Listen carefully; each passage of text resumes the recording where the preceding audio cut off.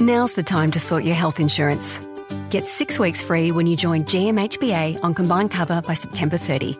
Visit gmhba.com.au to join. Must pay first month to receive 6 weeks free. Yeah, welcome back. Massive last hour coming up before Dwayne Russell, the guru, doing a magnificent job, takes over at 12 o'clock. Plenty we need to get through in that time. We're going to hear from Bryce Gibbs very, very shortly, who joined SENSA this morning and spoke about his impending retirement in his last game on Sunday for the Crows, game number 268 and his last against his former side after announcing his retirement yesterday. So we'll hear about that very, very shortly. A gun of the AFL is going to join us. Some live scores. It is the Texans leading the Chiefs in somewhat of an upset in the first quarter so far. They lead 7-0. And in the US Open semi-final between Osaka and Brady, Naomi Osaka has got the break in the third set, I should say. She leads 4-0. The Swans, they take on the Lions in Cairns on Sunday night, and one of their best players and one of the more admired players in the game is our next guest, Luke Parker. Luke, thanks for your time. Hey, Kane, how you going, mate? I'm good. How are you holding up in this crazy season? You're almost a veteran now. You're about to turn 28, played a lot of footy. How's the body?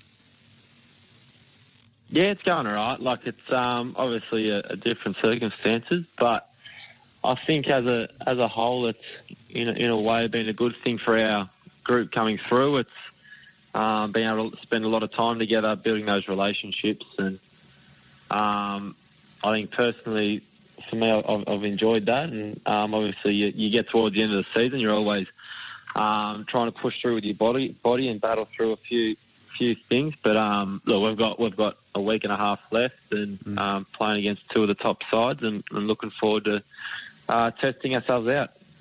You've played in an unbelievably successful era. I mean, you've played in 18 finals, and every year you're in and amongst it. But you must be somewhat proud of the efforts of a young group this year to do what you've done under significant adversity. Yeah, I think the thing for me is I've been blessed to be a part of a team that's always been right up the pointy end, and now it's my turn to help drive this next group to the next level, and how they've handled this year is really good. We've obviously had some ups and downs, and but as a whole, I think we've had a real positive outcome, and hopefully it'll set us up for the years to come. We obviously know there's still a handful of our top 10, 15 players who aren't playing, and but the young guys who have stood up and got a lot of game time, it'll hold them in good stead for the future. So that being said, is what's been asked of the players this year been too much? I mean, it has been enough for a lot of your players to go down injured. Now, I know a lot of that maybe not as a result to the demanding schedule, but has it been too much to ask of what the players have been put through this year?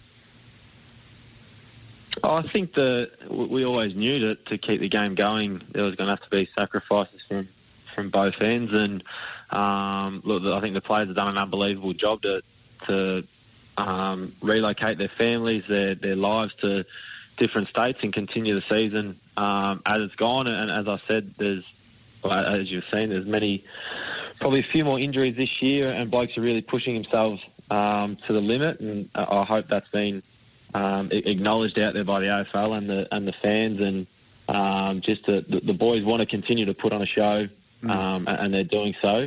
But at times, it's going to take a toll. So there's been talk about, floated 28-game seasons and shorter this and shorter that. Are you supportive of more football, or you think the 22-game season, as it's been for a while, is the right amount?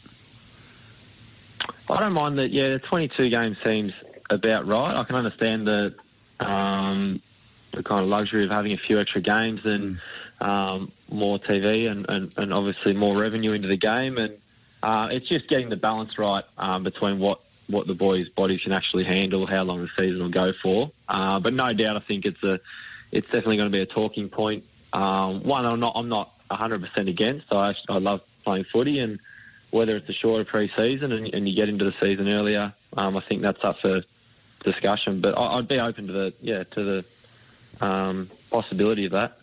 So you mentioned a week and a half to go for your boys, and it starts clearly against Brisbane on Saturday. What have you been told about your future plans, like in terms of dates for pre-seasons, if any at all? When are you expecting to be back? Look, it's up in the air at the moment, where I think the club's got to go through a few planning things in terms of the soft cap and what the staff looks like next year. I think we're waiting to hear back from the AFL in terms of list sizes and salary cap, and I don't think we're going to probably get those answers until the season's finished. So once we've finished up, it might be a bit of a month or so in limbo until we get some answers. But in terms of how Melbourne's going and stuff, I'm not too sure how quickly we get back to pre-season training. It might be late December, or if not, early next year. So that'd be probably my guess of where it'll be heading. What are your plans post-season? Will you stay in Queensland, or what are you planning on doing?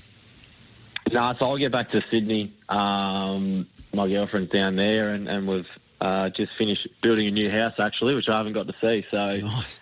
We look forward to getting back there. And her family's got a holiday house down the coast. So I think we'll probably just spend a bit of time there and weigh up what the border restrictions look like as the time goes. So it'd be nice to see some family, but we'll just wait and see. But I'll be heading back to New South Wales. I know a few of the other boys, probably about 50% of our team will stay in Queensland and have a bit of fun up here. But the other half will head back.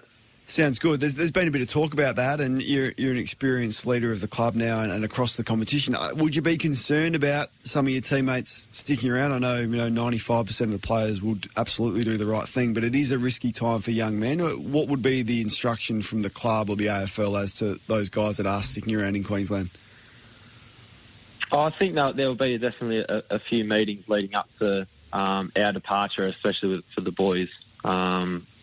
Staying on. With the AFL, I think, while it's still going on and we're not included in finals, the thing for the boys is to be really mindful that the game is still going, the spotlight's still on all the players in that state, and just to be careful. Enjoy yourself, but look, at the end of the day, you don't want to do anything to upset the game and upset the government with the state of the game. So the main thing is to be careful, enjoy themselves where they can, but to make smart decisions. As we get towards the business end, where we're trying to work out who is in amongst it, who's the best team that you've played this year, do you think? Best team we've played, I think it's a hard one. I think Geelong, we haven't played Geelong yet, but it would be them, who we're coming up with in a couple of weeks. Brisbane or Richmond. I think Richmond just always seem to find a way and seem to get their confidence in their game going this time of year. So I think all up, Port Adelaide, like all those top four sides are playing some really good footy, and as you see with finals, it can just be who rocks up on the day, but they're the four for me. And is there a teammate, a lot of young ones that have had opportunities this year, and we've been really impressed by the crop coming through? Is there a teammate of yours that is inexperienced and hasn't played a lot of footy that has surprised you with how well they're handling it? I think in the last couple of weeks, Justin McInerney's really shown his game to go into another level. I think he's up to about a handful of games now, and probably looks young at times when he first started, but on the weekend he's a light frame, but took some big ground balls against Cripps and those boys, and showed a bit of class with the ball. So, as I said, we've got plenty of young guys who are showing a lot, and are really exciting to hopefully get a few games into them this year, and they can take some confidence leading into the start of next year. Luke Parker, Sydney Swans gun, joining us this morning. Hey, Luke, before we let you go, magnificent initiative between the Swans, your club, and one of the major partners, Volkswagen. You're back with the Footy Assist program, which does offer community AFL clubs around the country an opportunity to apply for some grants and some funding. Now, this is the sixth time the Swans and Volkswagen have joined forces to deliver this program. It is important at this time, everyone doing it really tough, to have great supporters like Volkswagen, and I guess you're encouraging anyone to apply for this funding because it'll cost you nothing and the rewards will be significant. Yeah, exactly. It's on the Swans website, and it's I think grants up to about $10,000. There's about 8 grants, and they're giving out I think $50,000 in total. So it's one of those things that's easy to register, and it's what local clubs need during these tough times to to encourage kids to get back down there with the equipment and whatnot, and that's where little footy starts, and you want to make sure that the grassroots of football really enjoyable, and it's a great initiative that the Swans and Volkswagen have come up with. So, as you said, it's easy to register, to get involved. Luke, thanks so much for your time, mate, and congratulations on what's been an outstanding career so far. And I think we've all been impressed by what the Swans have done, and look forward to the Swans pushing back towards finals next year. Thanks, Kane. Cheers, mate.